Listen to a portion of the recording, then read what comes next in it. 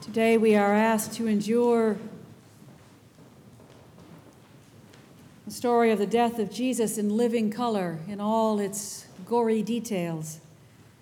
And in the week to come, we are asked to walk with him and his disciples every step of the way, with no knowledge of the Easter to come, no knowledge of the empty tomb, the resurrection, but only of gathering doom. This is our final Lenten discipline. We're asked to forget what we know and to follow Jesus to his wretched death without a clue of what will happen next. It is only then, when we have shared even a splinter of his cross, that he has anything more to offer us. This last discipline is hard, very hard, because if we can convince ourselves that we are seeing this familiar story for the first time, as if it were happening before us, it is so terribly, wrenchingly painful. What a catalog of griefs, what an account of failures, beginning on the Mount of Olives. Jesus had just had dinner with his friends where he passed around a cup of wine and called it his blood.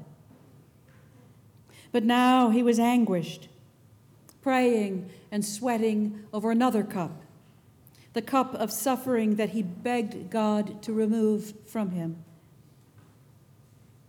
The disciples had seen Jesus sad before, but never afraid. He had always been their leader, their teacher, the healer, the miracle worker. His agony was too much for them, and they fell asleep under the weight of their grief. When Jesus wakened them to pray also, it was too late. The angry crowd was already upon them. Now the failures follow in quick succession. Judas' betrayal, the disciples' desertion, Peter's denials, the court's conviction, the crowd's preference for Barabbas. And so it comes to pass that Jesus is hung upon the cross like a scarecrow. Crucifixion is a particularly gruesome way to die. The condemned sags under his own weight until his shoulders separate from their sockets and his breath is constricted and his lungs slowly fill with blood, and he finally drowns. Jesus refuses the sour wine that might otherwise have dulled his senses and allowed him to die in a haze. He chose instead to feel the worst possible human pain until he could feel no longer. If he asked us to do the same, it is because he knows that there is no way around pain. There is only the way into and through it. And then for us, if you're anything like me, there is another almost unbearable pain. A few moments ago when you cried out, "Crucify him," did you, as I always do, feel the cold shiver of complicity? We'd like to think we wouldn't have called for Jesus' death if we'd been there. But really? The odds are that I, like Judas, like Peter, and all the others with Jesus, the odds are that I too would have run for my life. If I need proof, I have only to look back a week. Did I love God with my whole heart? Love my neighbor as myself? Recognize Christ in every person I met? Of course not. I went about my business, which is chiefly self-protection, self-preservation. There were so many times that in my reflexive, unthinking actions, I might as well have said, as surely as Peter insisted, "I do not know the man." The point is not to rub salt in my wounds or yours.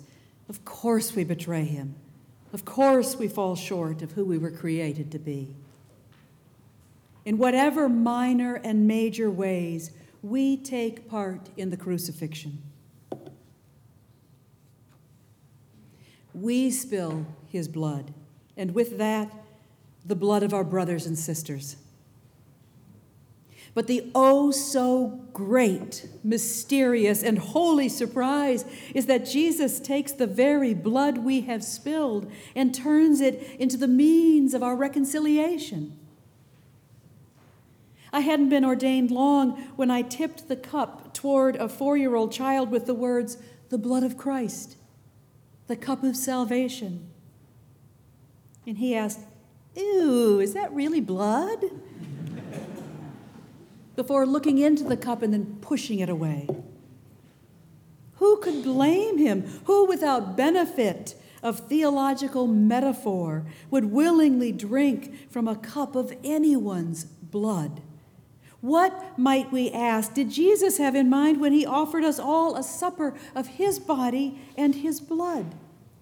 For the first century Jew, the image of eating flesh and drinking blood was one of hatred, of a celebration of the death and desecration of one's bitterest enemies. Jesus asked his disciples to accept it instead as the unthinkable, an ultimate, transcendent act of life and fellowship and love. Jesus knew what was about to happen. He knew that in the end he would walk alone to his death. Maybe when he offered the bread and wine of the new covenant, he was telling his beloved friends that he bore no malice, that his love for them was stronger than death, stronger than sin, as if he knew the truth about them and about us, that we are all amateurs at love, that we do fall asleep on him and too often abandon him when things get tough. Whether or not we recognize our part in Jesus' death, in the sacrament of Holy Communion, he lets us know that he does. He lets us know that we are forgiven before we even turn away. He strengthens us with his own lifeblood so that we might begin again to love God, to love our neighbor, and even ourselves. And so what might have been just another bloody tragedy becomes the heart of our faith, a story of our life within his, our membership in his body. And because he forgives us before we ever turn away, the road back to him is always open.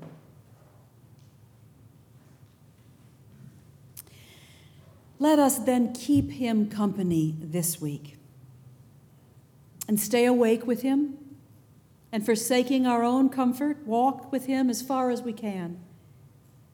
Today's gospel ends bitterly. It leaves Jesus dead, silent in the tomb.